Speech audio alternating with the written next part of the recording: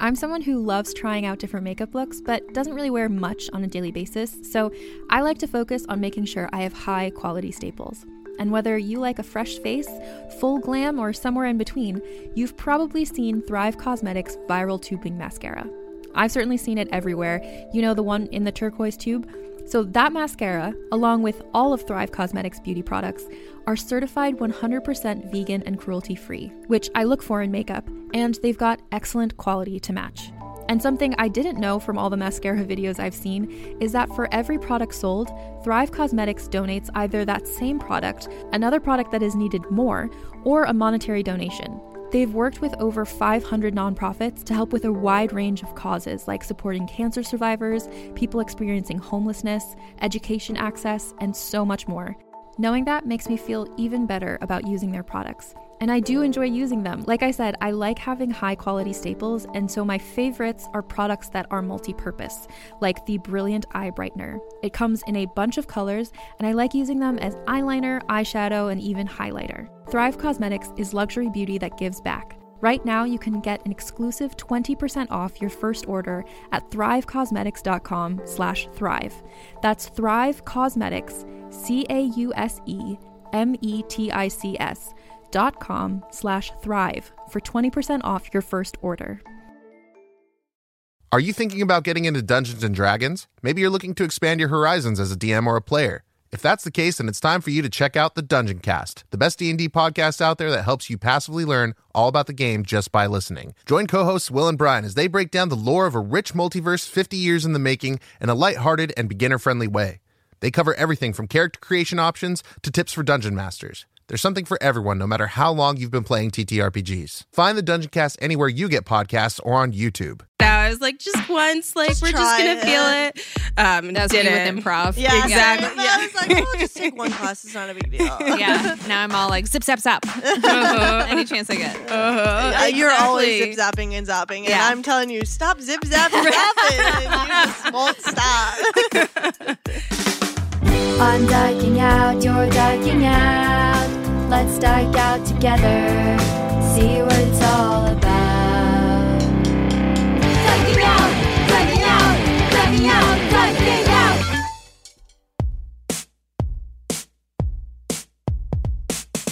Hi, and welcome to Dyking Out, a podcast that doesn't need a holiday like Thanksgiving to be thankful for each and every Susan listening. I'm Carolyn Bergier. And I'm Kendall Payne. You might remember me from the Bad Lesbian Movie episode. Yeah, I'm back. Who could forget? Who could forget all that talk of murder? Murder, so much talk of murder. And we found out murder is gay, and that's important. Yes.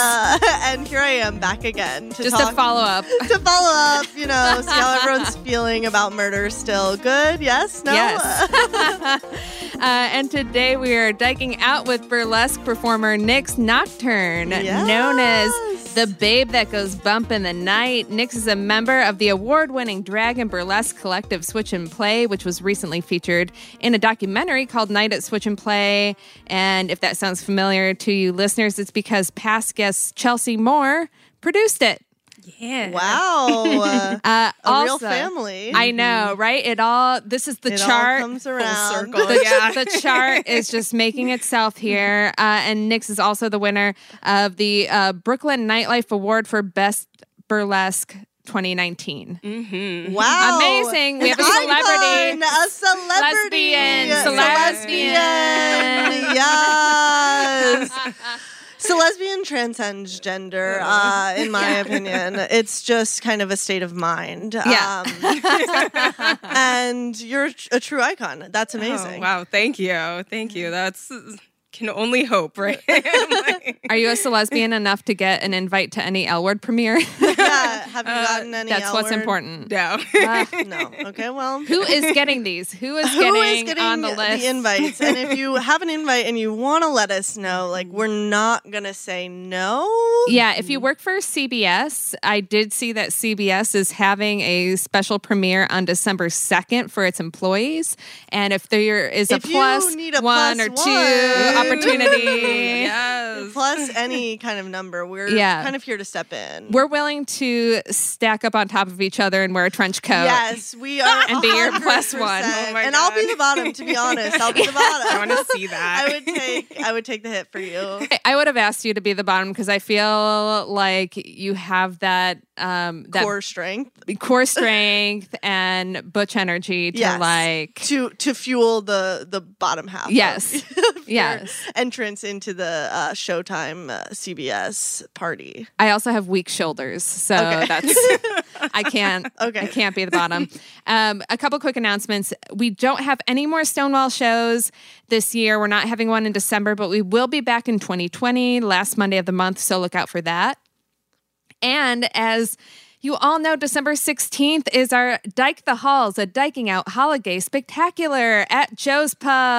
Wow. 9:30 Nice. p.m. It's going to be a great show. We have a bunch of past guests who are going to be performing, including Sir Baby Girl. My ex-roommate. Crazy. Did you guys realize? We didn't talk about that last time on my air God, we because didn't. the chart is just exploding. The chart is just exploding. the connections Sir that we Baby have. Girl and I did live in the same tiny Brooklyn apartment, and boy, did we have fun. And let me tell you, they scream a lot. Yeah.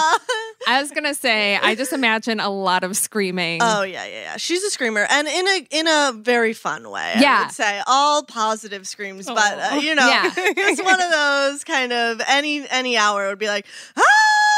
And you're like, what? And they're like, I just got coffee, and you're like, really? Okay. Yeah, I picture but we that. love them. Yes. 100%. And we're going to have a Broadway singer there. We're going to have Emma Willman from Crazy Ex-Girlfriend is we going to be love there. Emma. So, it's going to be a great night. And we're so excited about it. So come out to that. Also, a reminder that we are on the podcasting app Himalaya. If you want to have extra interactions and extra episodes that we also have up on our Patreon too, you can go to Himalaya in whatever app store you have, download it. It's free to download, and then if you want, you can subscribe to the extra content. But it's a cool app for listening to podcasts, and we're there. One last announcement, because I know last episode was a big one, and I've been fielding a lot of questions from it. And one thing I want to make absolutely clear, because some people were wondering if Sarah is no longer co-hosting the podcast because of our guest from the last episode being a trans woman. And I want to make it beyond clear that Sarah is not a TERF.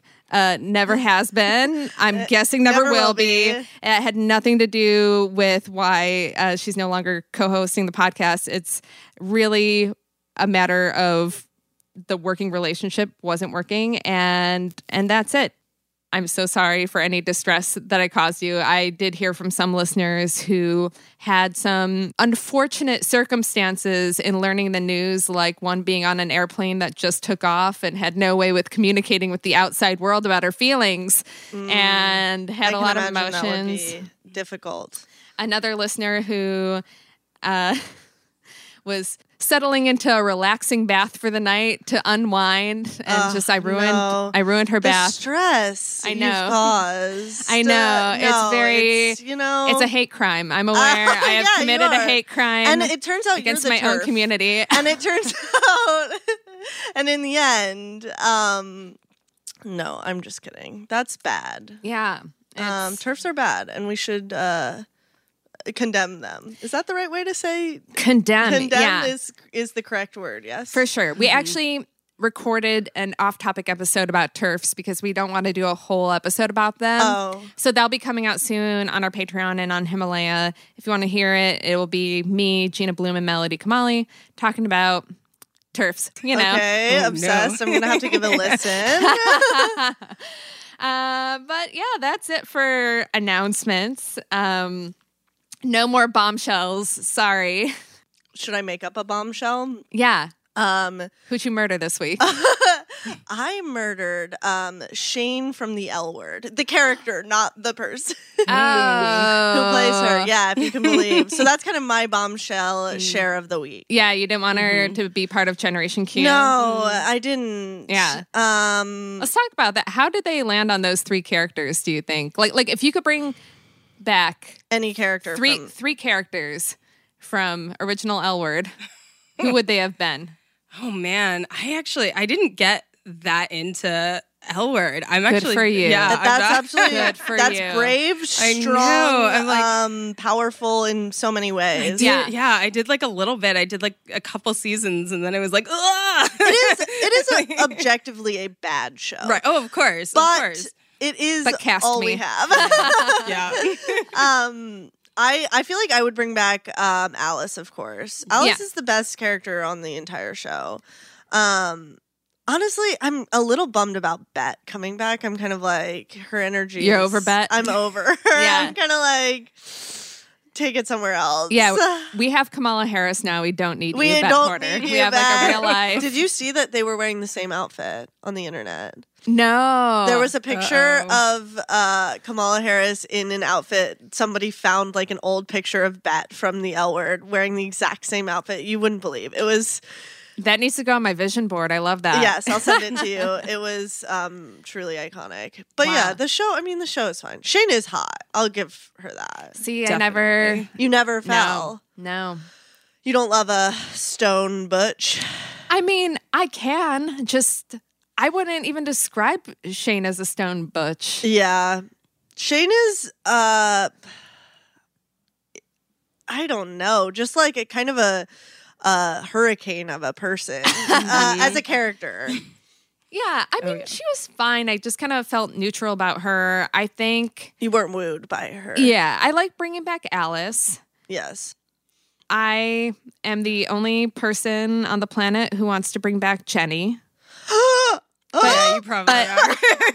But zombie Jenny, hear me Oh out. my God. I'd be Zombie here for Jenny. that. Yes, let's have it take a turn. Okay, give me the full pitch. Okay, the full pitch is I want L Word, Generation Q, whatever you want to call it, and it's where let's say 4 people from season 1 all get a text from somebody who signs off as J, Okay. and it's like Pretty Little Liars, basically. Okay, yes. But with the cast of the L Word, and Jenny is J. J. So it slash should be A. Generation J. Generation J. Yeah. I would absolutely Okay, I would watch watch that show. that. Right? Isn't that the better reboot? Yeah. 100%. Very It's here for that. more camp. It has more pizzazz. And we can hate Jenny in a way that like is productive. Yeah. That's the Yeah, problem with absolutely. hating Jenny is it's unproductive. It's like, okay, yep. Yeah, she sucks. Like, But like, do you really like Jenny, embrace be it. honest? So I don't think Jenny's a good person or anything like that. Right. I love her as a character. I think that she's hilarious. I think that Wow. We have a Jenny sympathizer in the house. Yeah. Her character was definitely, the deck was stacked against her. Like Yes. since season 1, episode 2, when they gave her those weird flashbacks and like writing fantasies. Oh, yeah. Oh yeah. Nobody It got liked really that. dark. Oh, It I got remember really dark that. there. Nobody for a second. wanted that. Nobody wanted. Well, something that was interesting to me when I was watching back with my girlfriend who had never seen the L Word before. She escaped it, as you seem to have escaped parts of it. But do either of you watch Killing Eve? Oh my God, yes. Okay, so Jodie Comer, but imagine like someone like Jodie Comer playing Jenny. Like that's what you needed. I think like you needed somebody who was How more likable. Dare you? How dare I How put that dare in your you. mind? Right? Because Speak ill of Canadian Mia Kirshner. okay, well, I'm not saying that she's a bad actress. She's not. a brilliant actress. But I'm saying her character is not likable. At all. By the mass majority of people. Maybe by you. You little psycho. I think Jenny's very fun. I like her chaos. I think it's fun chaos. I think Interesting. the fact that she adopts a dog just to kill him is crazy. Psycho. It's psycho. Did you get that How far? no. No, I creative. didn't, and I'm really glad that I didn't get that far because I have a really hard time with dog stuff. Oh no. I like live off of doesthedogdie.com, so doesthedogdie.com. You like check and it tells What you if is like that? bad things happen to the animals in the movies. Bookmarking right now. Wow. Without spoiling too much. Yeah. Doesthedogdie.com. That is so funny. That's without spoiling too much, is that not the biggest spoiler? Well, it kind of is. I guess it all depends on the movie. I mean, if we're talking about Marley and Me or like Old Yeller or like something like that where the whole point is that the dog dies, then you ruin the movie. But if it's like the Babadook. Okay, we need that, but we Exactly. need that for lesbians. Does the lesbian die? Yeah, that's real important. Okay, BRB, Okay. buying the URL right now. Type. Yep. So Generation Q, the latest trailer that I watched for it has me thinking, I don't know. I mean, it's coming out in a couple weeks, so maybe I should just save my judgment for that. But there was one scene in the trailer that was just like a boy child about to puke, and I'm like, how did this make the cut? Oh no! Like, what is the scene How in bad the is L the Word show Generation? that made the cut of the trailer? Yeah. I was like, is this like peak excitement Yeah. in the show that we're gonna tease out this boy puking? I do fear that it's going to be bad. I mean, that's a reasonable fear. Do we? Yeah. How do we feel? Because I feel as though they should have gone like, and maybe they did. I haven't seen it, but if I were them, I would have gone like major camp. Like the first show was bad but campy and good in a way that it, like, if you took that and then made fun of itself within like kind of went meta and campy with the reboot, it could be really fun. Yeah. And I fear that they took it very seriously. That they tried to take it seriously Yeah. to make up for Yeah. past wrongs. Yeah, which is almost an overcorrection Yeah. in the wrong direction. They need to know like what they are and what they're doing. They need to be self-aware about it. Exactly. Like everybody looks at it and they're like, "Oh, ha ha ha!" Like just be part of the joke. you know? Exactly. But I feel like they tried to go full camp with the last season with the Who Killed Jenny because that was so over the top. yes, And it failed miserably. that's true. I feel like the L Word was written in exquisite corpse form. And if you're not familiar with that, that's like when somebody writes like a chunk of something and then the next person gets like the last sentence. And then, so it's like they have the characters in the last sentence and they're like, okay, well, let's do this. And that it would explain why the characters change so drastically, like why Alice was only bisexual in 2 episodes, but they made like a real big deal about it the first time. Yep. And then completely lost it. Lost the- and then brought it back up once, like in season 5, Yeah. but not even for like a plot line, just like a. Yeah, it does feel like every character abandons their moral compass Yeah. immediately. Yeah. when anything needs to happen. Yeah. And Well- and like Helena's the craziest Helena one who came in is as like this power So bitch. hot, though. And then you became have to admit. Did you get to Helena? I don't know. I I don't feel British like you think would so. recognize the British, and she was the daughter of who played? It's Sarah Paulson's wife. Yeah, Peggy Peabody. Peggy Peabody, who's played by I don't remember her name, but yes, Holland Taylor. yes, there you go. Yeah. Holland Taylor's daughter in the Okay. show. Oh, I feel like I must not have then. Yeah. It's like, and it was so long ago too. You probably that watched it so long Yeah, ago, it you was don't so long remember. ago. And I don't even remember at this point. Yeah. Well, what was your point about Helena? Well, by the end, she's just like this, like sad. Well, she goes to prison at one point, and then she's kind of just like this sad, pathetic, like lets everyone treat her like shit. And she went from being kind of like this dom boss femme to just being like, "Oh, sorry." Yeah, yeah. I Yeah. think it's bad writing, unfortunately. I think that's what we're talking about. But maybe, who knows? Maybe they invested in their writer's room this season. And look, from the people who, it's all great people who are involved. Stephanie Aylin, how do you say Tig Notaro's wife's name? Oh, I don't know. I've only Yeah. ever heard Stephanie. It's spelled Alynne, which would make me think Aylin, Aylin. but it could be Eileen. You don't know. we don't What- know. Spelling gets me every time. She makes out with Alice, or is like hooking up with Alice, and that was kind of that was like the juiciest tidbit I would say from the trailer. The trailer, yeah. I'm shocked I haven't watched it yet because I'm usually up to date on my L Word news, and I just haven't seen it. Wow. Which means they're not reaching their target audience. Right? Marketing. Yeah. I've had to seek it out. If I'm not seeing it, then... If it's not like on the back of my eyelids when I close my eyes, what are you doing, Showtime? Absolutely. Come on, Showtime, step it up. Absolutely. Yeah, I haven't seen it either. Like, I haven't seen it pop up anywhere. Like... Yeah. It's just gone. It's just the rumor of it. The rumor of it is really in the air. It is in the air. I do feel that. I've seen no advertising in New York. Oh, yeah. None. And I'm in the West Village often. Yeah. Like, we are around. Yeah. I'm in Brooklyn. They should be advertising exclusively in Brooklyn. Absolutely. Yeah. What? In Bushwick. In Bushwick. Yeah. That is, babes, let me tell you, that's where your target audience is.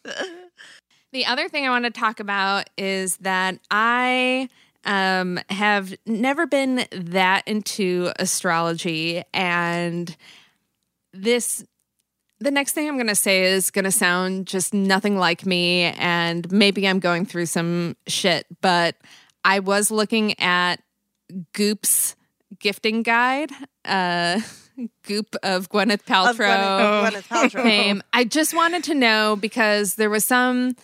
I got clickbaited into it. Yes. I checked it out. I'm like, every once in a while, I want to check in on what the sorcery straight women are doing. Yeah, yeah. What are they doing that's horrible for anybody, like steaming your vagina, that they're trying to spin as like, you need to invest $6,000 in this. Right. So I'm looking at the list, and then one was like free, the pattern app. And I'm like, well, all right, I can afford that. Yes. And you can afford free. I can afford free. Cecilia downloaded it too, and we are just, our minds. The pattern will fuck you up. It really will. Like, Whoa. read you for filth. For filth, absolutely. And CoStar was, when we all got CoStar, are you guys all on CoStar? Yeah. Nope. No. Okay, well, CoStar for many queers was very important and is important, and told us stuff about our relationships that, we weren't necessarily ready for, but we could handle. The pattern came in and tore us to shreds. Yeah, it did. It really did. The CoStar will be like, you might have like kind of a bad day today, but like, and you might have trouble communicating with your partner, but like, stick to it. And then the pattern's like, you will ruin your relationship to a point that it will never be okay again. And then, and you're like, ah! I found the pattern to be a lot gentler than CoStar. Really? CoStar sent those notifications that were drama. you're gonna feel like you look terrible today. Like it would just like drop these things and be like, drop it in there. I feel like the pattern's just like so specific. Yeah. There's nothing like when I pull it up, the first block of information it's telling me is fearful or anxious. I'm like, thank you. Yeah. The pattern. The pattern. It's a lot. I can't believe you're not an astrology person.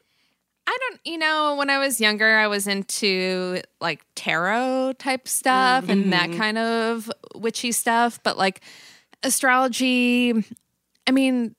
What is your sign? Capricorn. Capricorn sign. Okay. So, I'm Psycho. into logic. Just like need to be in control of everything. It's fine. I dated a Capricorn. It was too much. Yeah. On top of it, I was born January 1st, so it's a lot of things going on there. Yeah. My moon is in Taurus. I'm a Taurus. I'm a Taurus too. Ah, yes. What's your birthday? April 23rd. Oh my God, I'm 27th. Yes. Oh my God, April Tauruses. Yay. Wow. Okay, we just bonded. You're left out. Well, I mean, Capricorn's still in Earth sign. Like, we're still in the Earth family. See, I don't know what any of that means. And we actually did an off topic about astrology, and somebody explained this to me, and it's just that it's a lot of information to try and hold. Astrology is amazing. It's to me, it is like the religion that I will never have, right? Like, I understand, like, logically that it's not real, quote unquote, but I love it. Like, it gives me just as joy. valid. Yeah, right. it's just as valid as the Bible. Right. I think so. It's like I you think so. can use it as like a guide. You can use it to check in with yourself and how you're Yes. feeling and where you're at and all of that sort of thing. Totally. Like no matter how much stock you put into like firmly believing that this is actually like controlling your life or anything, it's like it's there. You can look at it and there are always like themes that kind of carry over. Yeah, and there's realness to it. Yeah. Like it's rooted in something that is real.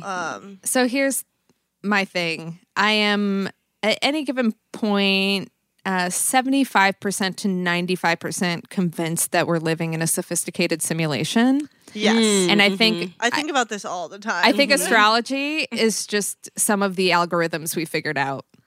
Interesting. Oh, I like that so much. Yeah. Okay, Oh my God. talk about a film. Yeah. Someone who really loves The Matrix. love that. Yeah, it's So going to be here a for that. lesbian Matrix. Yeah, It's going to I'm be here for it. astrology Okay. as algorithms, Who and that's wants my to thesis. find it? Yes. In Oh this my essay, God. I will. That's a really powerful thing to say. Doesn't that make sense though? Because it like if you were setting up the simulation and like you're organizing people and character traits and stuff like that, you would group it around like When they were birth dates and all of that, and then have those and like that all to me sounds like an algorithm. And it's like, well, when this moon is here and that thing is here, and it's like, well, when you input these many ones and these many zeros, this is what happens. Oh, I'm so here That for is this. psycho, and I'm Yeah. obsessed with that. I've been feeling like lately, I grew up Christian, but because the whole gay thing rejected that, because they rejected me, you know? And so I was like pretty deeply atheist for like a really long time, and I still am, but I feel like recently I'm like, what's going on here? Like, Right. why are we here? Yeah. You know what I mean? That's kind of my mood lately. Is like, what's the deal? Yeah. And why are we kind of just like here and doing things? You can't do that. Yeah. Getting You can't think about Suddenly why your we're brain here. explodes. It's like Yeah. it's all over. I did shrooms recently. Yes. Was have it you your guys first done- time? Yes. Okay. Well, I'd done acid before, but had a horrible time. Oh, no. Acid. Well, I did it at a music festival. Kids, don't do drugs, but definitely don't do them at music festivals unless they're stimulants. Okay. Yeah. That's fair. But yeah, I did acid and I hated it. But I did shrooms recently, like a couple years. Now it's been a couple years since that like horrible trip. Okay. And so, and I've been feeling very existential. And so I was like, my friend had it, and we were up in a cabin in the woods upstate. And I Oh, was that's a like, good place. Yeah, and I was like, okay, if there's ever a time to do it. And I did spend the first 2 hours of the trip with my shirt off, face down on the carpet. I bet that felt good. I couldn't handle kind of what was going on. It was actually too much. So that was the first 2 hours, but then I came back downstairs, and I feel like I really learned a lot. But one of my observations, I actually have my notebook because this is my comedy notebook and I carry it around, but this was a page of all the things that I wrote down. You have to. You got to write down those takeaways. But my favorite one is that the bugs deserve to be here just as much as we do. Yeah. So that's kind of So now you're vegan. profound thing of Just my trip. not in my space, but Yeah. they could be here. They could be here. Have you guys done shrooms? Yes. I You haven't. haven't. No. You have. Yeah. I did it for the first time over the summer, and then I've done it one time since then. And I had a very positive experience. As Yeah. listeners know, I might have talked about it Too a much? tad when after it first happened, I was telling anybody who would listen, just like an insane Yeah. person, being like, do you know the magic of like What your brain is capable of. That's Yeah. what's crazy Right. about Yeah. it. Is you're like, you do not know what you... It's all there. It's overwhelming. That's part of why I have it. Is I'm not sure I want to know what my No, brain is it is- capable That's why I of. waited. I'm like, I waited. I have some Wait crazy until ass you're dreams, and I'm really absolutely afraid of having ready. them be real. Yes. It's a lot. It's a lot to Yeah. take in. Your body is like not prepared for how much you can see and know. Oh, wow. yeah. It's crazy. I would only recommend doing it with like people that you love up Yeah. like, in a cabin alone in the woods. Yeah. Like, Yeah. not a lot of stimulation. Anything. It's just like it's wild. But yes, crazy, and I've been feeling even more existential post trip. Like Yeah, it's hard to get existential because I don't know. You can't handle it. It's a lot. Yeah. It is a lot. Yeah. Which is why I do find I'm like, oh, I understand why people like turn to religion and want religion in their life. Sure. Absolutely. I'm like, I get that it. makes sense. I wish. But that's astrology for me. Right. Yeah. Right. All that I'm saying. Yeah. I wish that I could have found fulfillment in some type of religion. I mean, I grew up very Catholic and I tried hard, and then I was like, hard unsubscribe. Yeah. Specifically hard unsubscribe to Catholicism because they do sponsor pedophiles, and that's a weird thing to do, right? Yeah, I would say bad. Why are you doing that? Yeah. No good. Weird, No good. bad. Yeah. Weird's too kind of a word. Yeah. Mhm. I would say The worst evil. thing. Evil. Yes. Yeah. Anyway, that went dark, but But yeah, no, I don't know. I enjoy spirituality a lot. I was raised Unitarian Universalist though, so it was like that's the good like one. everything was kind of Yes. like open and fun and like no Yeah. pressure, and all of that. So it's like I feel like that has very much informed my perspective on spirituality. Right. And That's like, great. I mean, and at this point, I'm like practicing pagan and you know Wow. and that sort of thing, and just do the thing. And I mean, I love that sort of thing. I love witchcraft because it gives a space for all the people who have been othered from all these other Yes. religions and have like don't have a place or don't have like a hereditary tradition that they can identify with, and like gives people a place to like feel more empowered.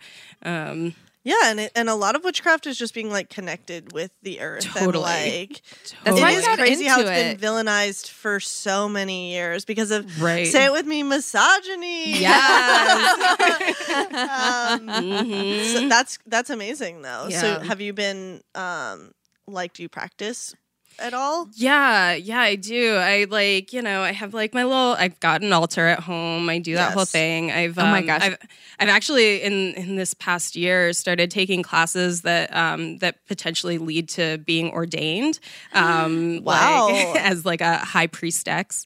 And like I love that. yeah, and I just, one of the things that I really want to do is like make that type of spirituality just like a little bit more open and available to queer people, because I think like the very traditional canon of like, the wheel of the year and the cycles and everything is very binary, and and even though these spaces are like accepting of queer people, like the story is very like heteronormative too. Yeah. And like, and I think for people who are like looking for that type of spirituality, like we can do better. Right. Wow. So And like deserve that space. yeah. And it's like perfect for queer people. Absolutely. Like there's nothing more queer than witchcraft. Absolutely. Oh my God. Yeah. I think that, we're here today to talk about burlesque, but I also want to do a whole separate episode about Witchcraft. witchcraft and paganism and Yes. everything, because man, it's I'm fascinating. fascinated. and so I'm- queer. We should It's talk. so We queer. should talk. It's a queer offline magnet. about Yes. this. Oh my Yeah. God. I'm so happy to. I love Yeah. Listeners, you can't see us, but Kendall and I are smiling like super big right now Yeah. at the thought of My eyes are popping. yeah, our There's post joy in our eyes. our post shroom life is like Yes. hungry to be a part of. Whether it's becoming pagan or joining a cult, I don't know, but But I'm here for it. yeah, I'm ready. I'm ready. My mind is ready. Should we talk about burlesque? Let's talk about Let's burlesque. get into it. So, what was your first experience with burlesque? My very first experience with burlesque is probably like watching the like Gypsy Rose Lee movies with my mom growing up. Because I like watched that a lot of times. And it was one of those things, like saw it many, many times and, never really thought about it, but like came to New York, and there was one year where I had a birthday, and I can't remember what birthday it was, but I scheduled like 10 days of celebration in a row, which was way overkill, and I definitely cried at the end of it. Are you one of those people that is like, it's my birthday week? Yeah. I'm like, it's my birthday week. It's my birthday month. It's my birthday. Like, celebrate me. It's my birthday year. Which is probably part of how I ended up on burlesque stages too. Yes. Yeah. It's like, pay attention to me. Yeah. See, my birthday being January 1st, my parents were always like super hungover. Oh, no. So I became the opposite. That I'm like, oh, you have a headache? It's fine. Nobody needs to know it's my birthday. Yeah. Like, everybody feels terrible on my birthday, and my mom gives me $20 to go to the movies alone. That's fine. That's fine. And that's why your Capricorn energy makes 100% sense. Yep. Here I am.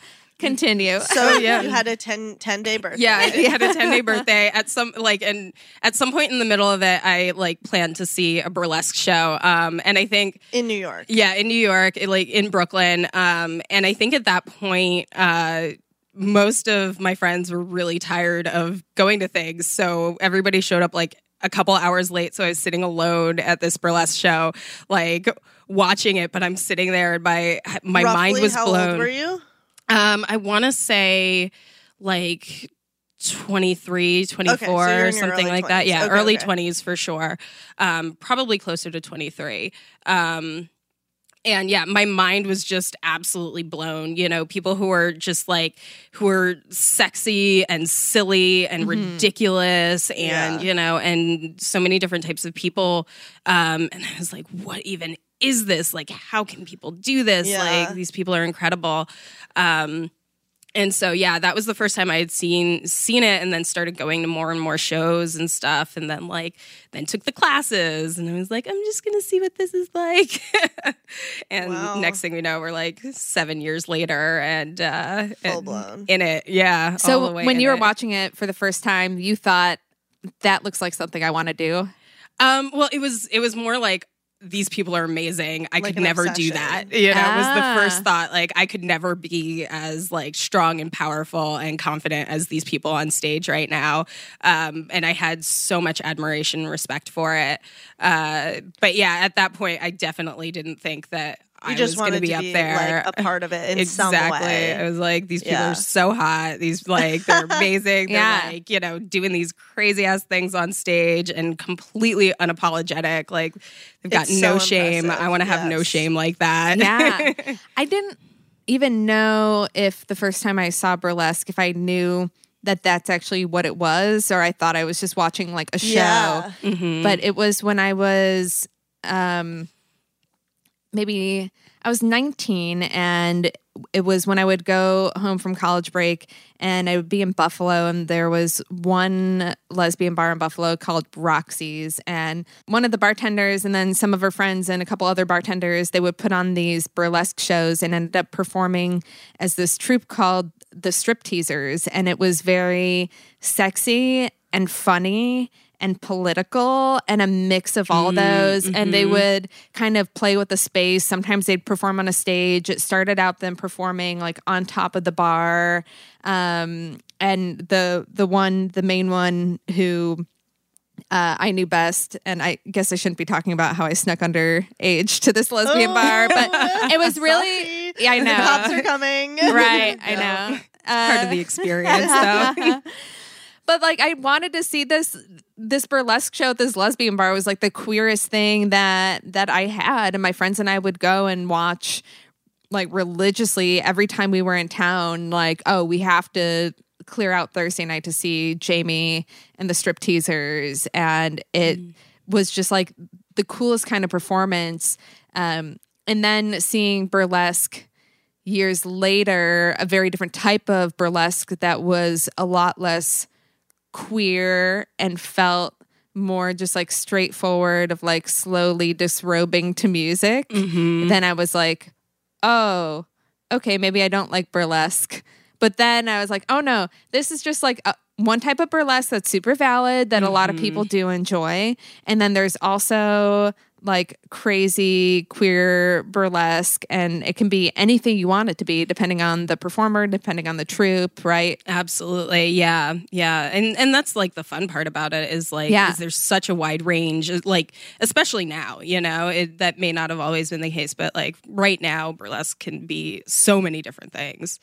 But that's what's so beautiful about it, I feel. Absolutely. Is like seeing people just, like you're saying, like unashamed, unabashedly, like performing whatever they feel is like gonna be entertaining and art and Definitely. It's so fun. Definitely. So fun to watch. It really is. Yeah. It's wild, and that's the thing. It's like you go out there and you get naked and people lose their shit over it. It's fun. Yes.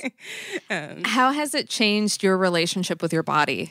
Oh, I think I would definitely say significantly. That's the biggest reason why I went into doing this. So like, especially at that time as that like early 20s person who there was a lot of my identity that I definitely hadn't found yet. Mm-hmm. And I was very much not happy with my body. I'm like, I've always been chubby, I've always been big. And, you get all those messages and stuff from the whole world, and it was one of those things where my body image was so low, I just was sad and saw these people doing these incredible things and owning it and having a good time, and saw how people were reacting to it.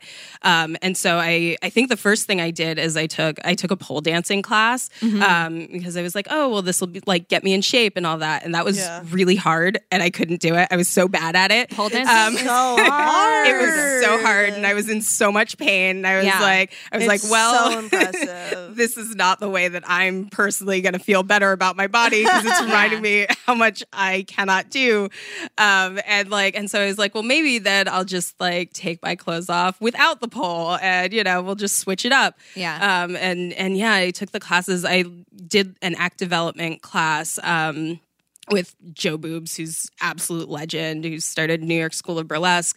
In that one, I was like, well, I'm going to do it once just to say that I've done it, and do the thing. It was my way of jumping in the deep end of the pool. I was like, just once, we're just going to feel it. That was me with improv. Yeah, exactly. I was like, oh, just take one class. It's not a big deal. Yeah. Now I'm all like, zip, zap, zap. Any chance I get. You're always zip, zapping and zapping. And I'm telling you, stop zip, zap, zapping. And you just won't stop. And that's the thing. You have to give yourself chances to just play and try weird things like that, because you have no idea what direction your life is going to go in just from taking that one class or, trying that one thing. Yeah, you have to. Especially, and to the young people listening, when you see something that you're like, wow, that's so amazing. I want to do that. Obviously, you're not going to be able to do it right away, but it's just one step at a time. Just try it out, see how you feel. And not everything's for everyone, but it's really fun to just kind of follow that, want to be like the people that are doing such incredible stuff. Definitely. I feel like a lot of people, and especially women and non-binary folks, feel like they need permission. And queer people. They feel like they need permission to do something. Yeah. At least that was true for me with comedy. I was like, oh, well, nobody... Yes. who am I to do this? And then I realized, oh, I don't need permission to take up space. Definitely. Yes. And take up time and eyeballs. The same exact thing. And I was like, I'm not a big, I am a big personality, but I'm not a showy theater person. And so, I'm not going to have that stage presence. I'm not going to have, but it's why am I making all these excuses? Right. Yeah. Right. And saying oh, I'm not this, I'm not that, I'm not. Well, okay, but you could learn that, or you could be something else that's more interesting than what other people are doing. Which is what's really fun about burlesque, I think, also, is that you don't have to go through the prescriptive narrative of what you're supposed to do. Comedy as well, and that's the landscape is changing, and and I think there are still a lot of people who want to say what it is and isn't. There are definitely those people out there. Yeah. If you're not head to toe covered in rhinestones, you're not doing burlesque. If you're not, whatever, you're not doing things. And, everybody's got that, but there's someone who has broken every single one of those rules out there, who has done it in a way that is so beautiful and powerful and wonderful. And it's we can all just calm down about the rules for all of these genres. It's in, burlesque, in drag, in, I'm sure, comedy, I'm sure in all of these different things, people want to tell you what to do, and all the time, and there's really no reason to actually listen to them. And I think that's a huge part of being queer too, is Definitely. recognizing that the rules weren't made for you, and therefore what are rules even there for in the beginning? Definitely. Why, if this doesn't work for me, then what else doesn't work for me? Absolutely. so it's breaking down those walls of heteronormativity. We just won. Whatever. Yeah. We just broke down the walls of life right now. You're welcome. So you mentioned drag. There's a pretty big intersection between drag and burlesque. Not only are some burlesque performers in drag, but a lot of times I know that the hosts of burlesque shows seem to be drag performers. I know one time I hosted a burlesque show and I was asked to do it in drag, which was the wrong choice. No. I did fine. The thing is, so while we're here saying you don't need permission and anyone can do it, I was also just kind of doing drag for the first time and hosting a show and thinking, I'm a stand-up, I host shows, I can do this, but drag is a very different thing, and I didn't do the work. Yeah, I didn't do the work of learning the differences too between hosting a comedy show and hosting a burlesque show. Absolutely. It's very different. And I did find, I know I've talked about this before, my friend who put on the show listened and she's like, you did okay. Don't beat yourself up.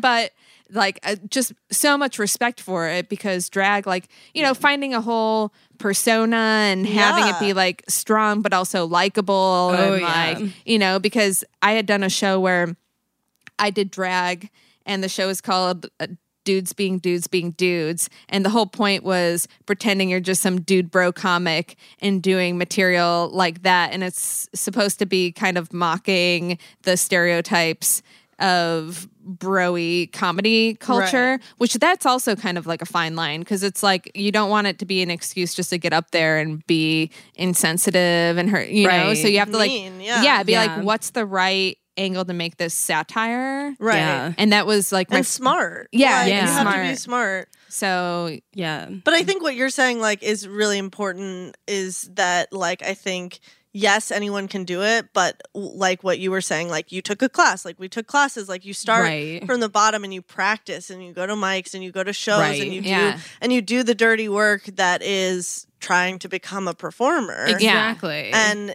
each type of performance is a completely different beast that you have to master and learn. And did you dance at all before doing burlesque? Not really, no. I never took any dance. Through middle school and high school though, I did, and I feel like this is kind of relevant, I did martial arts. I did tournament martial arts. But that is choreography. Yeah, which is a lot of choreography and required a certain amount of body awareness and also stage presence too for a lot of that sort of thing. So I feel like there's a lot that gets informed by having done that. That's a really interesting crossover that I don't think I would have put together, but I'm sure that really informs your performance. It definitely does. Do you incorporate martial arts type stuff into... I have. Yes. I have. Yeah. I don't do it. I don't do it a lot.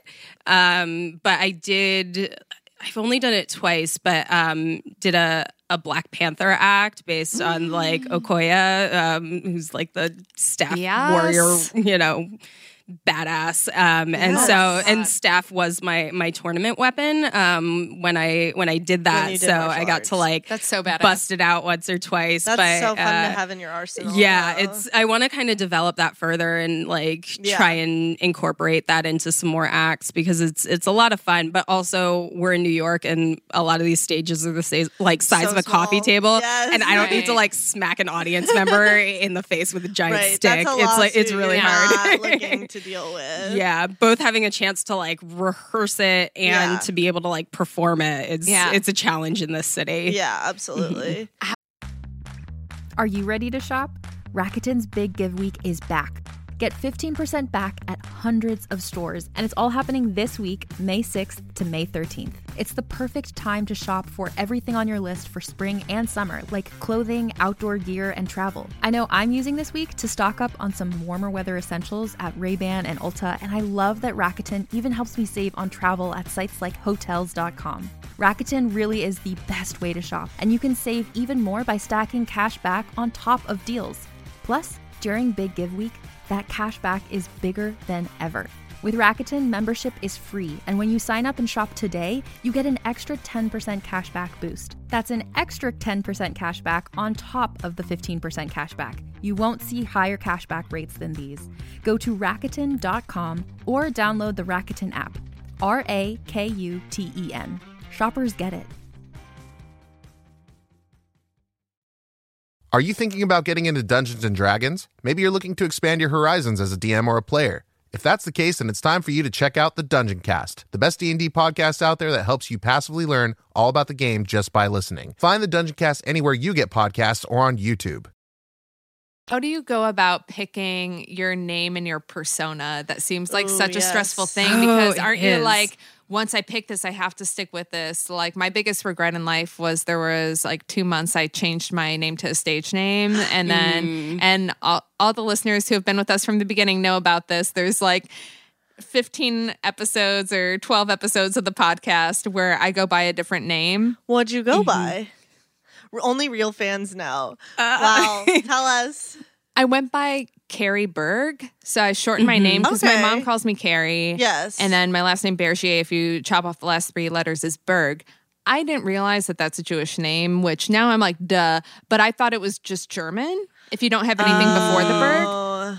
Until some people are like, why did you give yourself a Jewish stage name? I'm like, what? Because I'm not Jewish. I'm like, well, this is problematic. Yeah. And I was embarrassed in like 10 different ways. It is a good, it's a catchy name though. That's what everybody was an enabler. Not one person said don't do it. Yeah. It's a Jewish name. Right. Yeah. I wouldn't have known. I blame my friends. Yeah.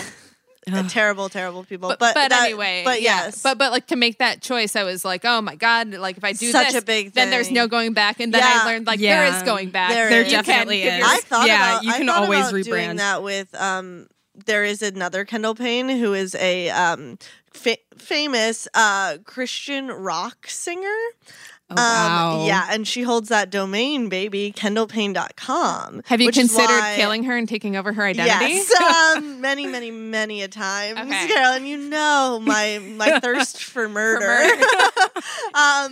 But no, so I considered changing my name, but I just ended up. It was kind of I couldn't come up with like I wanted it to be funny, but also like good, and it was just it just was so much. Yeah. But did you? How was your experience picking? So I also changed my name after about a year. I started with a different name, and Good, it so didn't we can quite all relate. fit. This is Yeah. It really didn't fit. It was like a little too cutesy.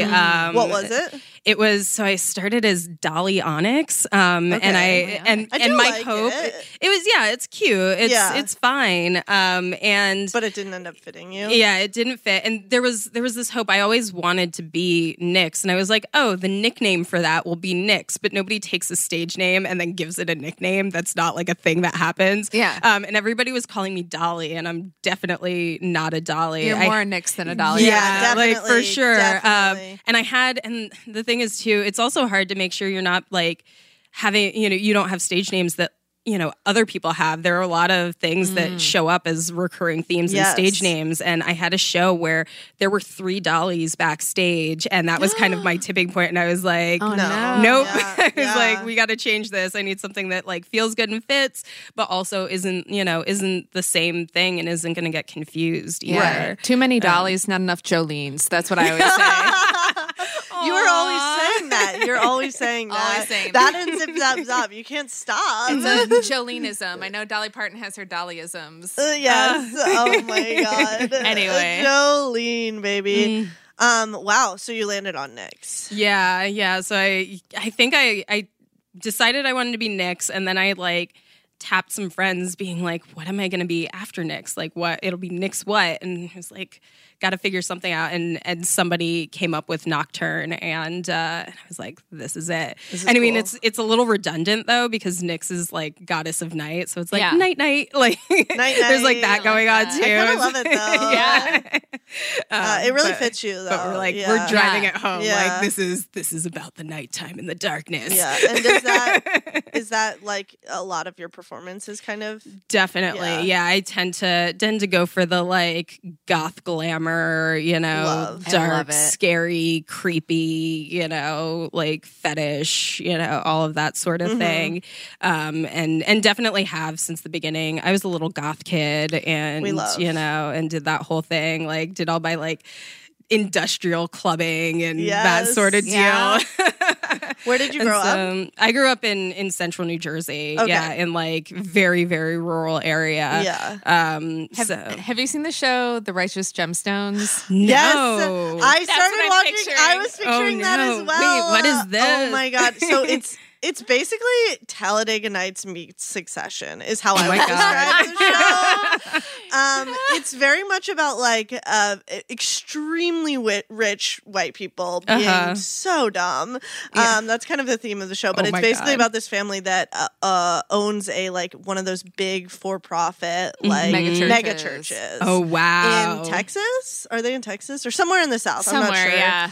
And but there is one character who has been saved, who was like a Satan worshiper. Oh my God! Yeah, and then they show like the industrial clubbing places that he goes to, and there are a couple scenes where they have to like go in to rescue people from there, and like the stuff that goes on in there is crazy. So that's what I'm picturing. I'm gonna have to watch it just for those scenes. It's like I need to know if that's really what it's like, or if that's just like a silly TV version of it. Yeah, but I'm probably sure it's like is. the heightened, silly, dumb version of it. But like, were there a lot of peens out? Like, were there penises flailing? No, unless you like go to something that's also like very spliced with like fetish too. Okay. Like, unless it's like a like goth play party or something like that. But even still, like, yeah, I feel like the regular dance nights. How does one get an invite to that?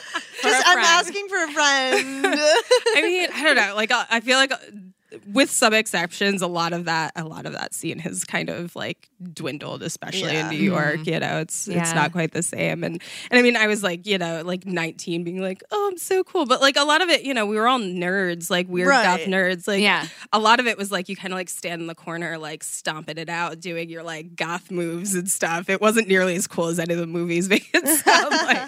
I mean, I'll definitely still do it every now and then and be like living out my childhood again. But yeah, I was like, I saw them like when I saw The Matrix, like being a kid in that like, you know, rural town and the party scenes from The Matrix, I was like, I need to find where that is. Like, where is that? Where is that? How do I get to be a part of that? So I found it and it wasn't quite the same. But some of that like informs your dance now and your burlesque definitely. now. Definitely. So was your family surprised when you started doing burlesque? Well, I guess so. Yeah, I guess so. It's been such a while now. And I feel like at the beginning, when I was just taking classes, you know, it was like, oh, great. Like, you know, feeling good about yourself, doing the thing and stuff. But there was kind of a moment where I was like, and I'm going to perform now, where it was like, oh, okay. And getting used to that and everything. And so they actually...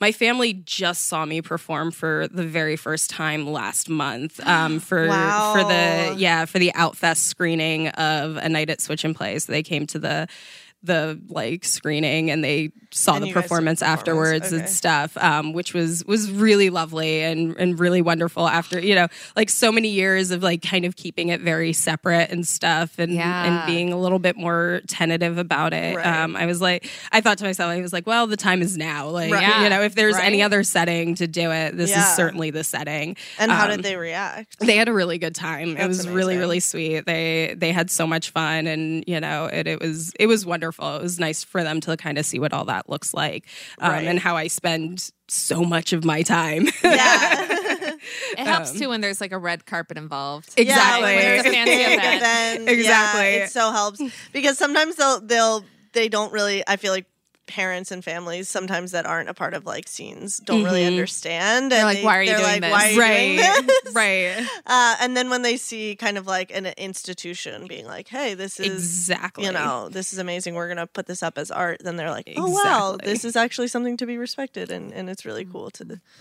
see your kid succeeding. Yeah. I pointedly always kind of dropped any of the things that sounded like a little bit more impressive, you know, and stuff and be like, like, I'm doing this thing. It's related to this. Like, it's valid. You know, that sort of thing. And it's so hard. Exactly. It's like... I wonder, I don't know. I just imagine if I ever did anything like that my mom would be like, I'm just worried about your safety. And I'd be like, that's code, because I know it's not. There was definitely that. I feel like that's such a parent thing about, like, especially burlesque. Sometimes they just don't get it, I feel. It's hard to understand. Mm-hmm. But I'm and so happy that they got to see it, and we're excited. And good. Yeah. Me too. It was kind of like a full circle. It kind of came together after it being much more unsure about that with them, you know, before. And, you know, and there was still like a lot of support. It was like, they're happy, I'm happy, of course, you know. Yeah. But, you know. That's good, because there are people too. I mean, I mentioned before we started recording my friend Ray Vanessa, who does burlesque, and she has a hard time dating because of a lot of people, mostly men, are uncomfortable knowing that she is taking off her clothes on stage, even though it's so artful and beautiful and such a performance and like... Yeah, it's insecurity is what it is. Definitely. Oh, for sure. Definitely. Yeah. I hate that. Yeah. Because, I mean, when it comes down to it, too, it's like, it is sexualized, you know, it is very, like, sexy performance, like, you're doing whatever. Sure. So, yeah, if you have partners that are less secure, you know, that tends to come out in those moments, especially because, you know, you're on stage, there's a lot of attention. There's, you know, people are really into it. And, but yeah, I feel like it can come from any gender, but you know, but it's about, but it's definitely about who you're dating. And and a lot of times if they're gonna express that to the detriment of you being able to do what you're doing, like, you don't have time for it. Yeah, I will say jealousy and insecurity transcends gender boundaries. Yeah, it really does. For sure. Yeah. But that's just it's such a bummer, I feel, because it's like, oh, you have a chance to like see your partner be an incredible performer and like do incredible stuff, and you're gonna whine about it because you're insecure. Yeah, like, definitely. What? Have you had experiences with that, with like dating and having to explain it to people? And not really. Okay. No, I feel like dating, it's always been people have known about it beforehand, or like been involved in some capacity and stuff. So it's never really been an issue, you know. It really, really hasn't. So I guess I'm, you know, like lucky in that, you know, it's just, I'm trying to think. Yeah, and it's also about being like, well, this is what it is. This is what I'm doing, you know, and like, and for so many things, it's like, you know, if you were into me because of this, like, it's certainly not going to change. Yeah, exactly. But yeah. So one thing for my friend, a different friend who did a lot of burlesque, she would always talk about how much drama there was on the burlesque scene, and that kind of drove her out of it. She's like, it's just not worth it. I just can't deal with the drama. Yeah. And I think every type of performance scene has its drama. Yeah. Tell us about the tea. What's the tea? Oh my God. Don't name names, but I mean, there's definitely drama. There's always stuff like that. I feel like any type of small insular community where a huge amount of your time and your energy is wrapped up in it, you can't not have that.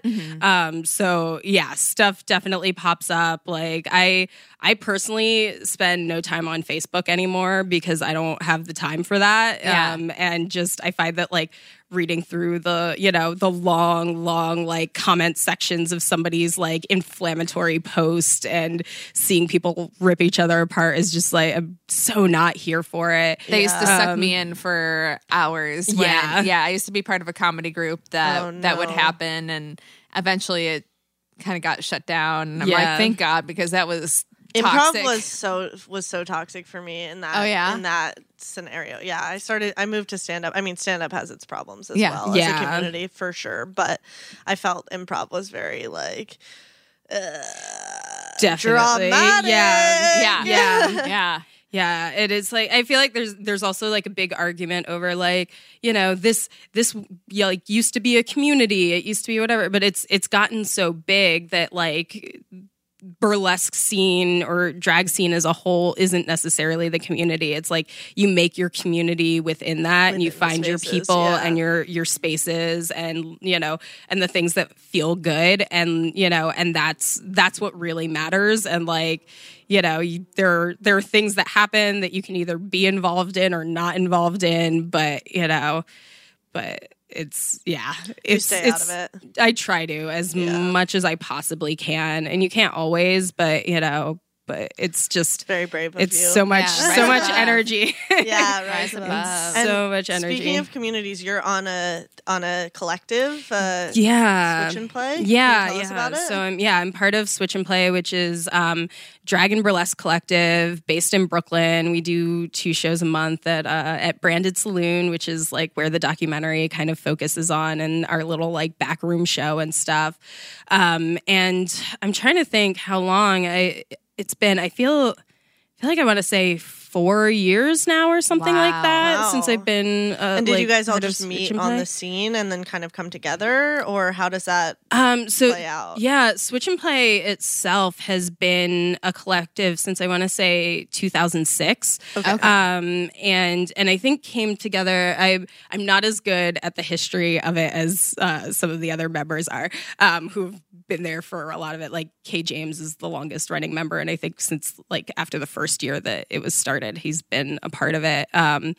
And Ms. Malice very soon after. So they really have that history. But I think it came together as primarily a drag king collective. Like it was very open to all, but a lot of the members were drag kings, and they just kind of started doing their thing, kept doing it, and members have kind of come and gone throughout that whole long span. I mean, how many years is that? Like 13 years or something. Yeah. It's a long time, which is a really like an even longer time in nightlife timeline, because things like come and go, and they're like in and out. Venues like come up and die, and so it's one of those things where it was a space that I had heard about when I started doing burlesque, because I was in much more traditional burlesque spaces when I started, and hadn't quite crossed over into drag or into queer spaces and stuff. And I was, I guess, a few years in, was starting to be much more public about my queerness. And so it was kind of at that point that I started getting involved in Switch and Play. I did like my first lip sync drag act, like for fun, and they ended up booking that as like a guest performance, and I was so excited to be there. I got to do one of their Pride shows, and I was like, everything's queer. Yeah. Talk about that a little bit too, like your journey with being queer and coming into yourself that way. Alongside burlesque, like was it happening at the same time? Yeah, it really was, and very much so, because I think burlesque gives you a space to kind of like play with your own identity and really start looking at that, which really helps inform. Your on-stage persona can very much inform your off-stage persona, and so yeah, very much. I'd gotten married very, very young to a cis dude as a way of like wrapping everything up, and like don't have to think about it and everything. Right. And that was not a positive situation for either one of us. And that ended about when I was starting to do burlesque.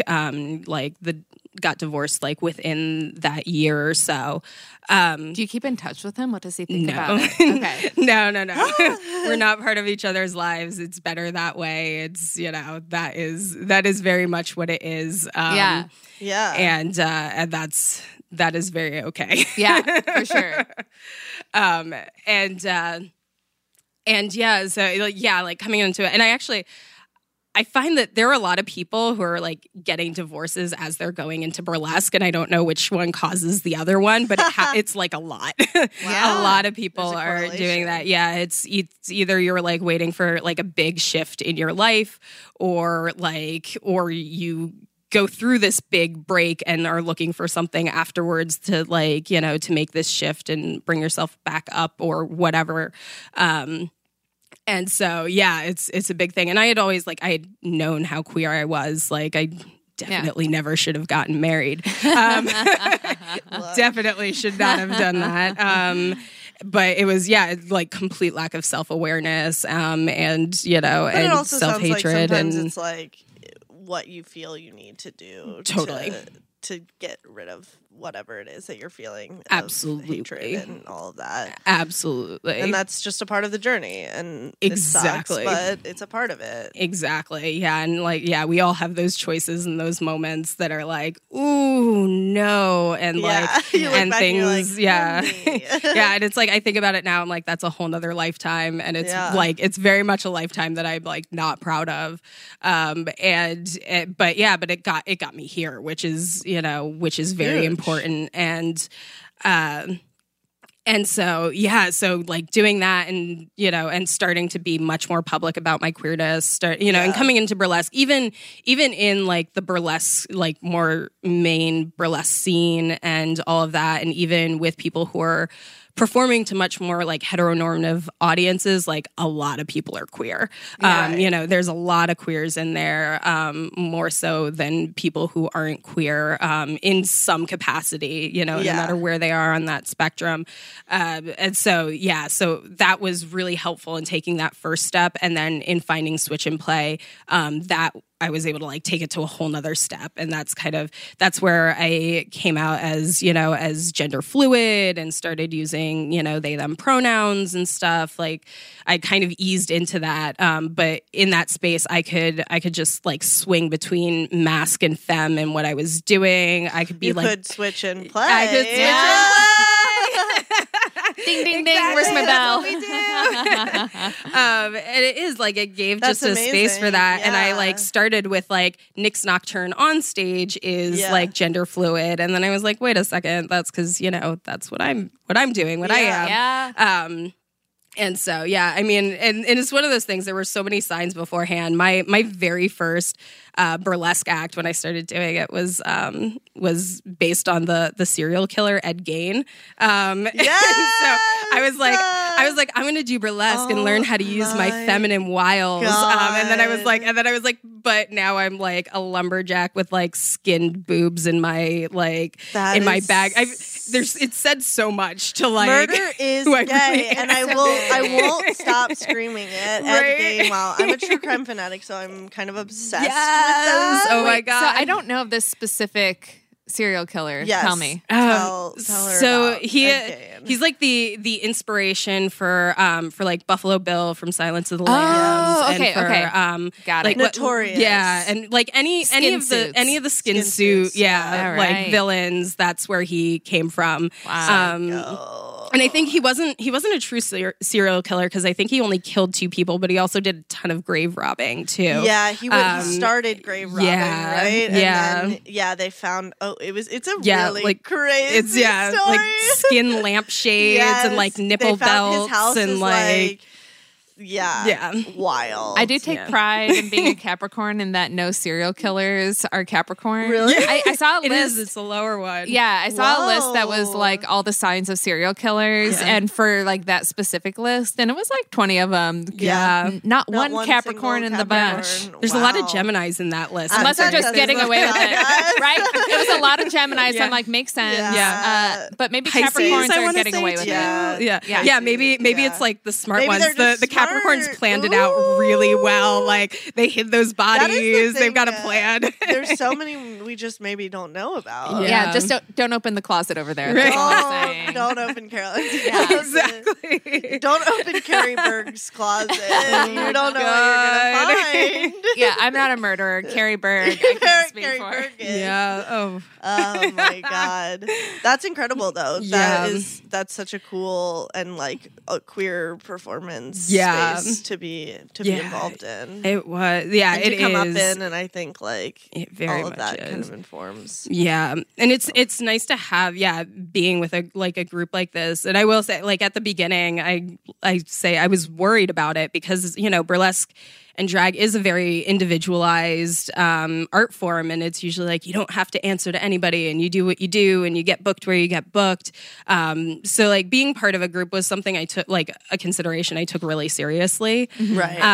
And in all those kinds of worries about like, does this mean that I'm not an individual anymore? And it couldn't be less the case with this, like especially in this group. I'm sure we're all so very different, and it really has been a place to foster that individuality, to like bounce ideas off of each other, to check in and make sure that what we're doing is not offensive. Like, have somebody else like run it by and be like, ooh, is this a thing? Can it be interpreted like this? Yeah. So important.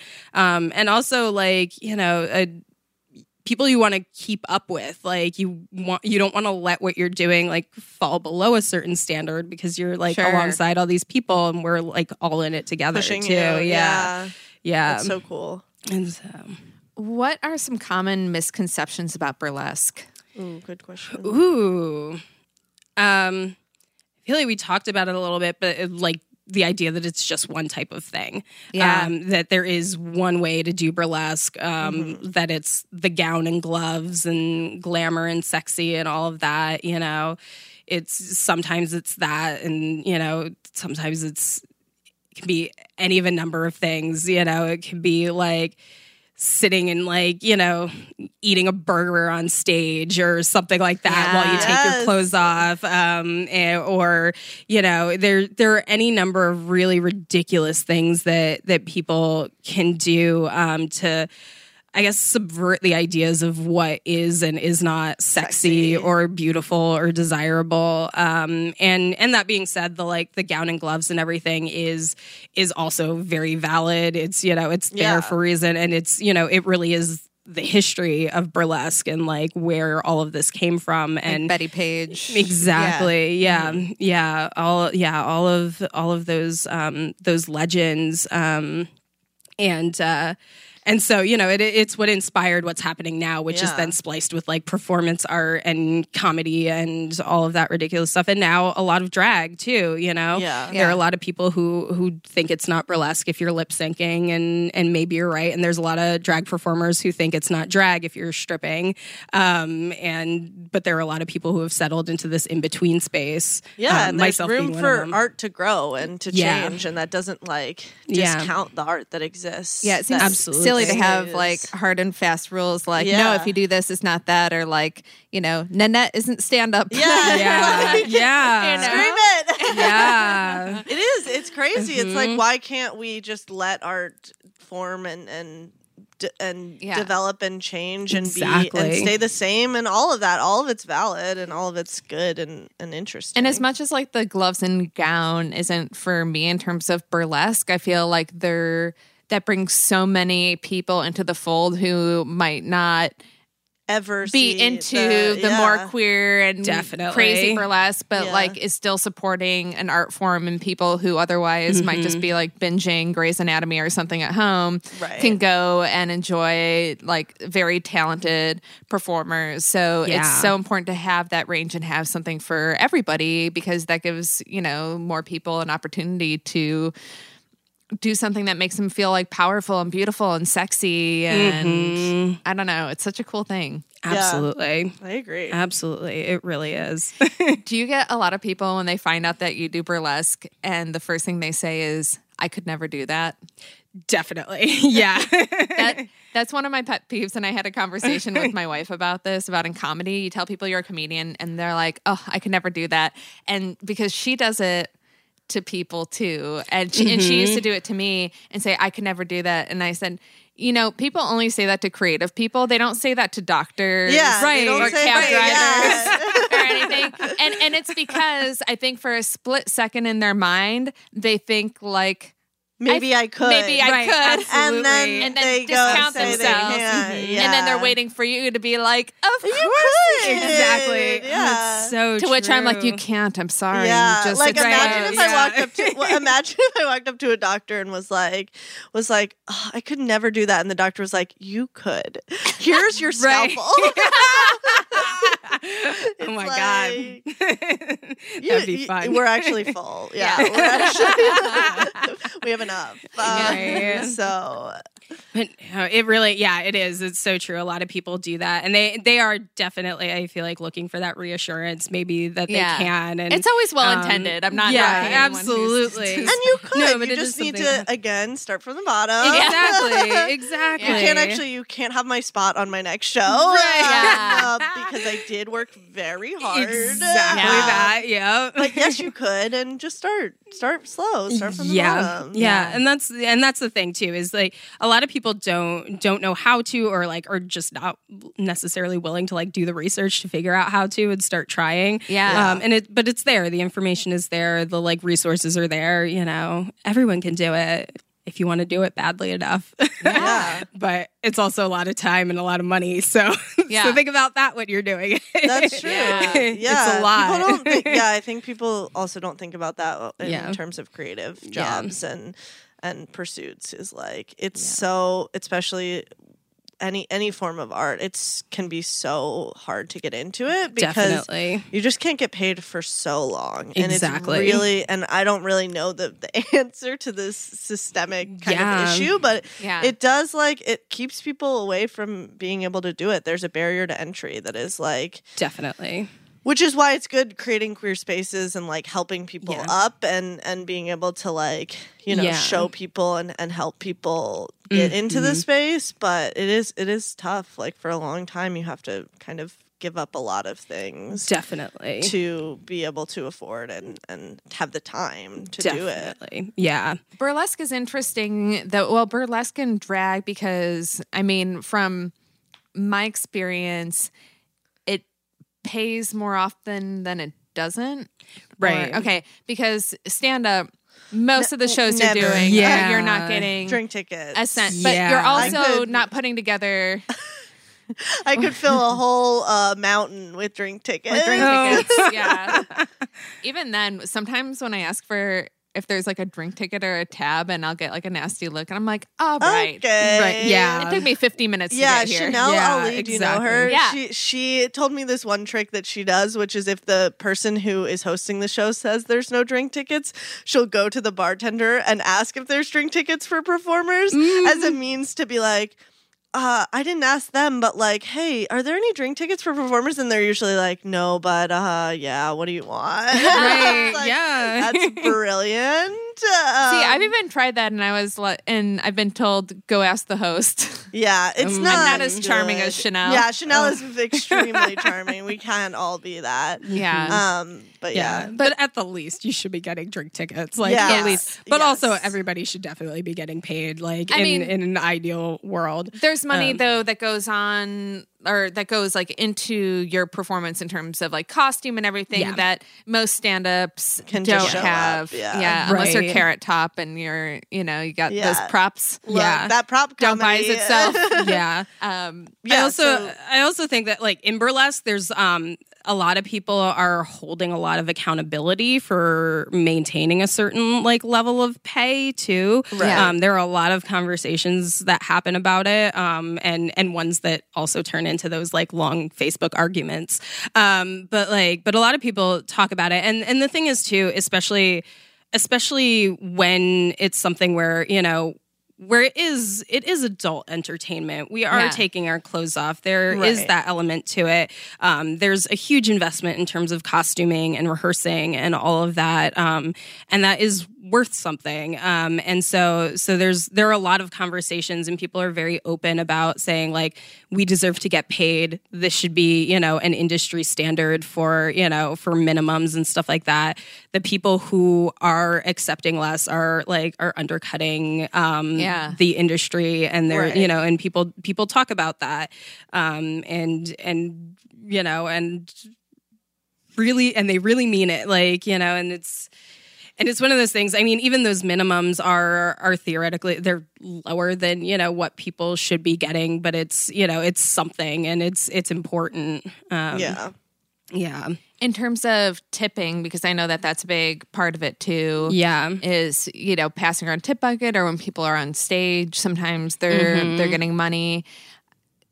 Do people try to think about their acts in a way of like, oh, when I do this gets me. Like when I make these tassels twirl, or if I put tassels on my butt and get them to spin in opposite directions at the same time, like that gets me a lot of tips. That's when, when I'm like, you deserve the money though. Like what I'm doing comparatively to that is like, you get the money. Yeah. And again, like so much work goes into people being able to do that sort of thing. Yeah. But yeah, I don't know.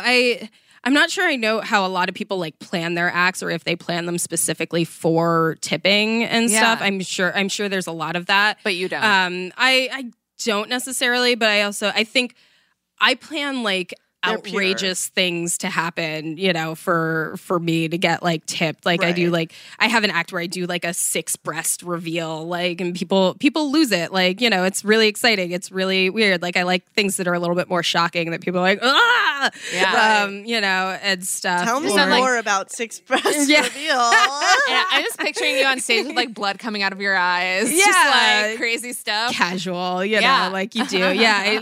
I have a like dental fetish act that I do that's like something a little bit more like shocking and weird and stuff. Like I like those sorts of things, and people react to them and definitely tip them. And I'm coming to the next show. I know. You should. Oh my God. Yes. Please do.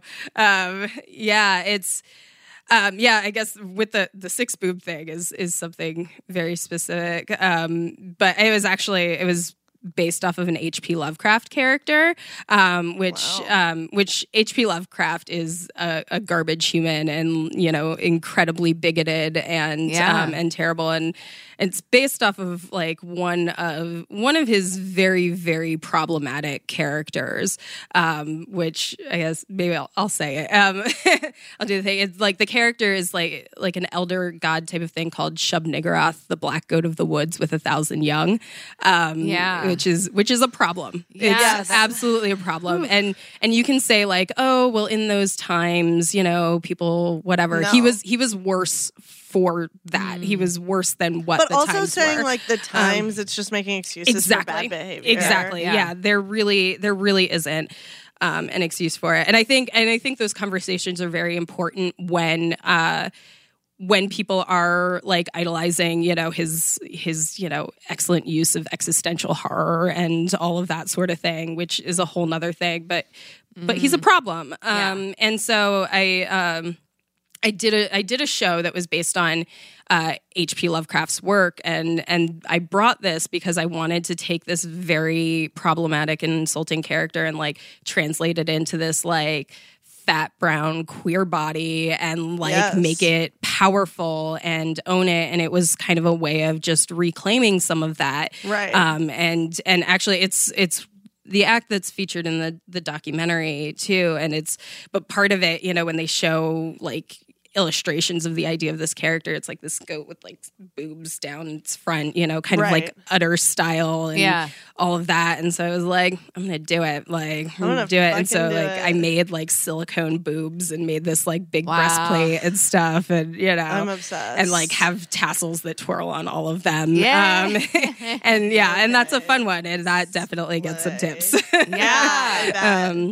But there are also times when people are trying to do something really pointed and emotional and that's like quieter, or you know, doesn't necessarily get that like woo shock party value, vibe or like shock value or anything like that.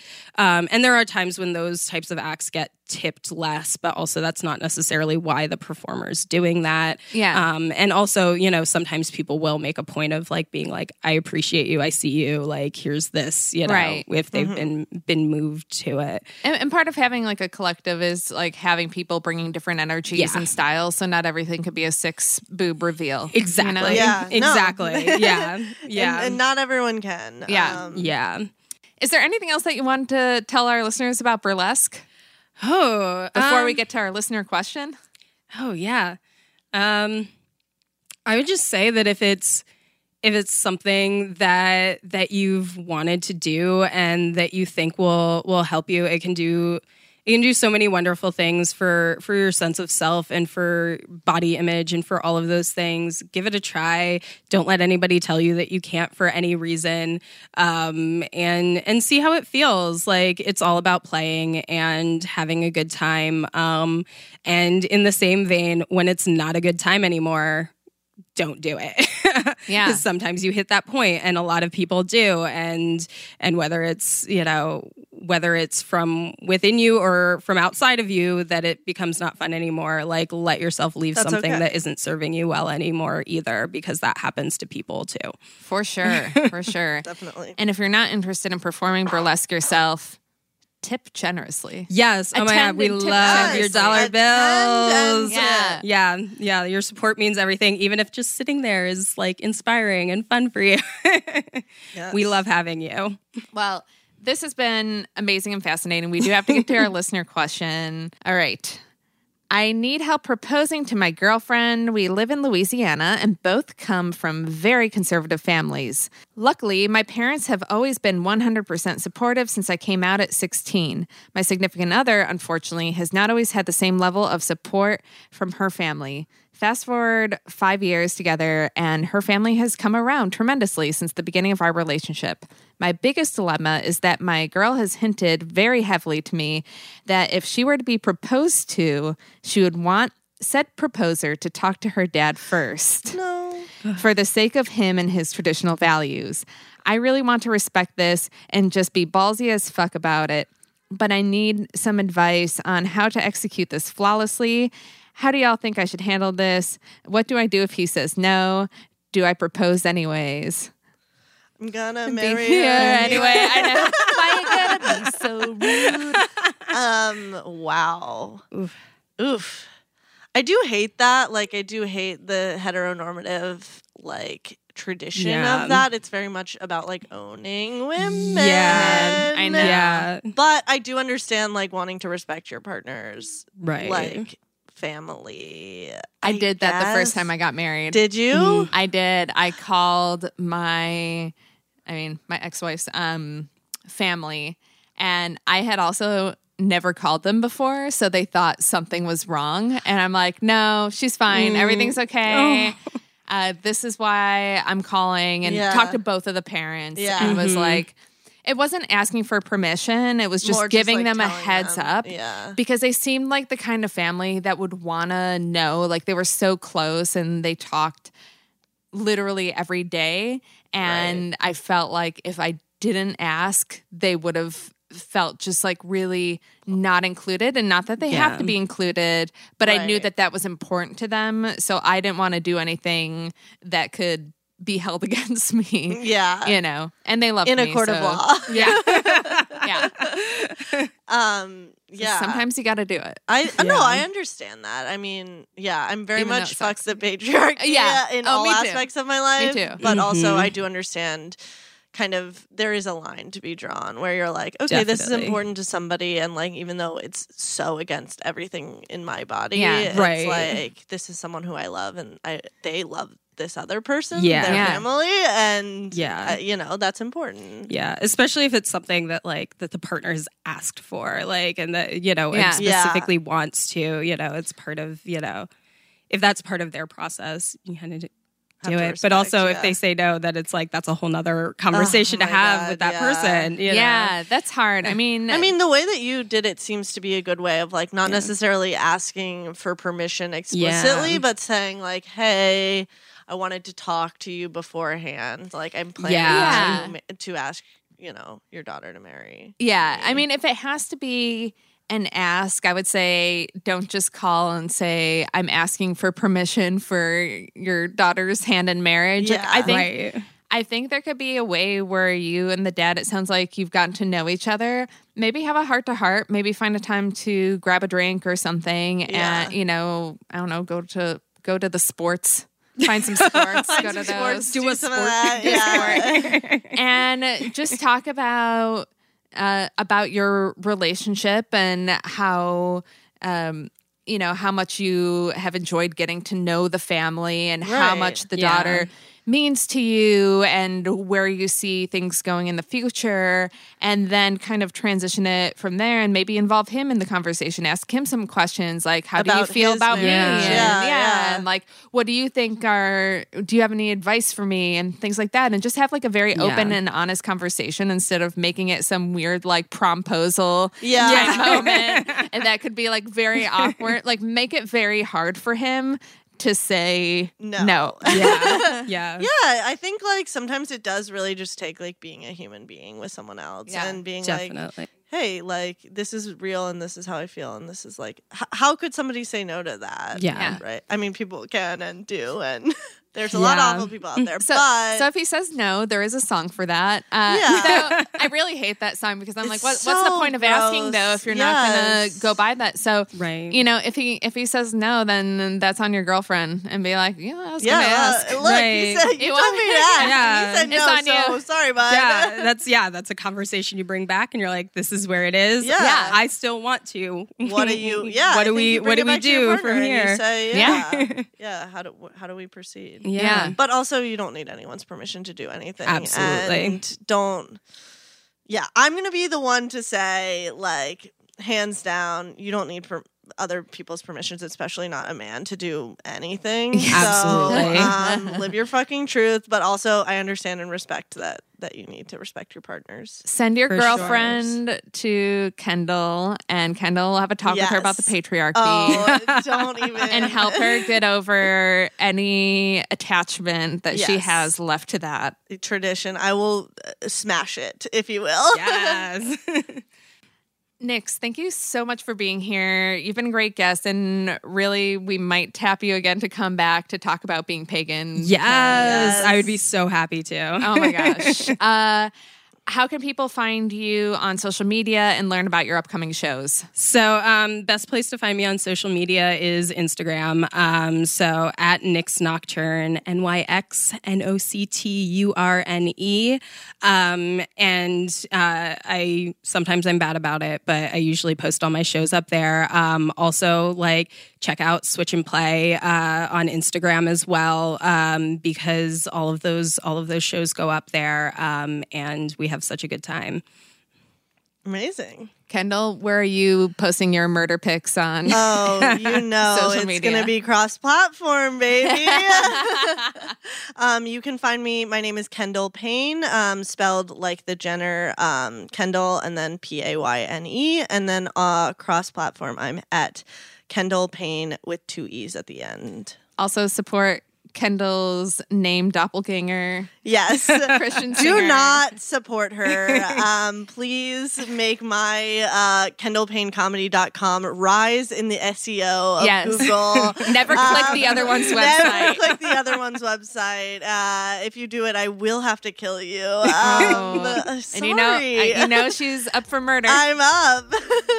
Ed Gaines style. I'm taking your skin. Yes. I would never. Somebody was telling me about an Eileen Wuornos shirt that somebody was wearing that has the picture of her with the handcuffs up to her throat, and it says, "I'm with her." Yes. Oh, wow. And I was wondering if you own that. I don't, and it seems as though I need to. And the holidays are coming up. The holidays are coming up. If anyone wants to buy me, if my girlfriend is listening, Kendall's life.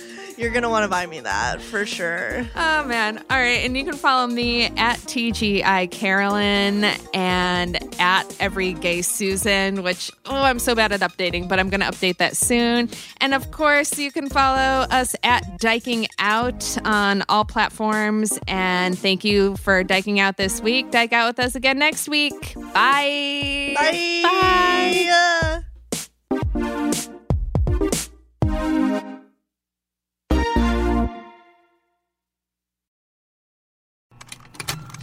Contained herein are the heresies of Radolf Burntwine, erstwhile monk turned traveling medical investigator. Join me as I uncover the blasphemous truth of a plague-ridden world, that ours is not a loving God, and we are not its favored children. The heresies of Radolf Burntwine, coming January 2nd, wherever podcasts are available.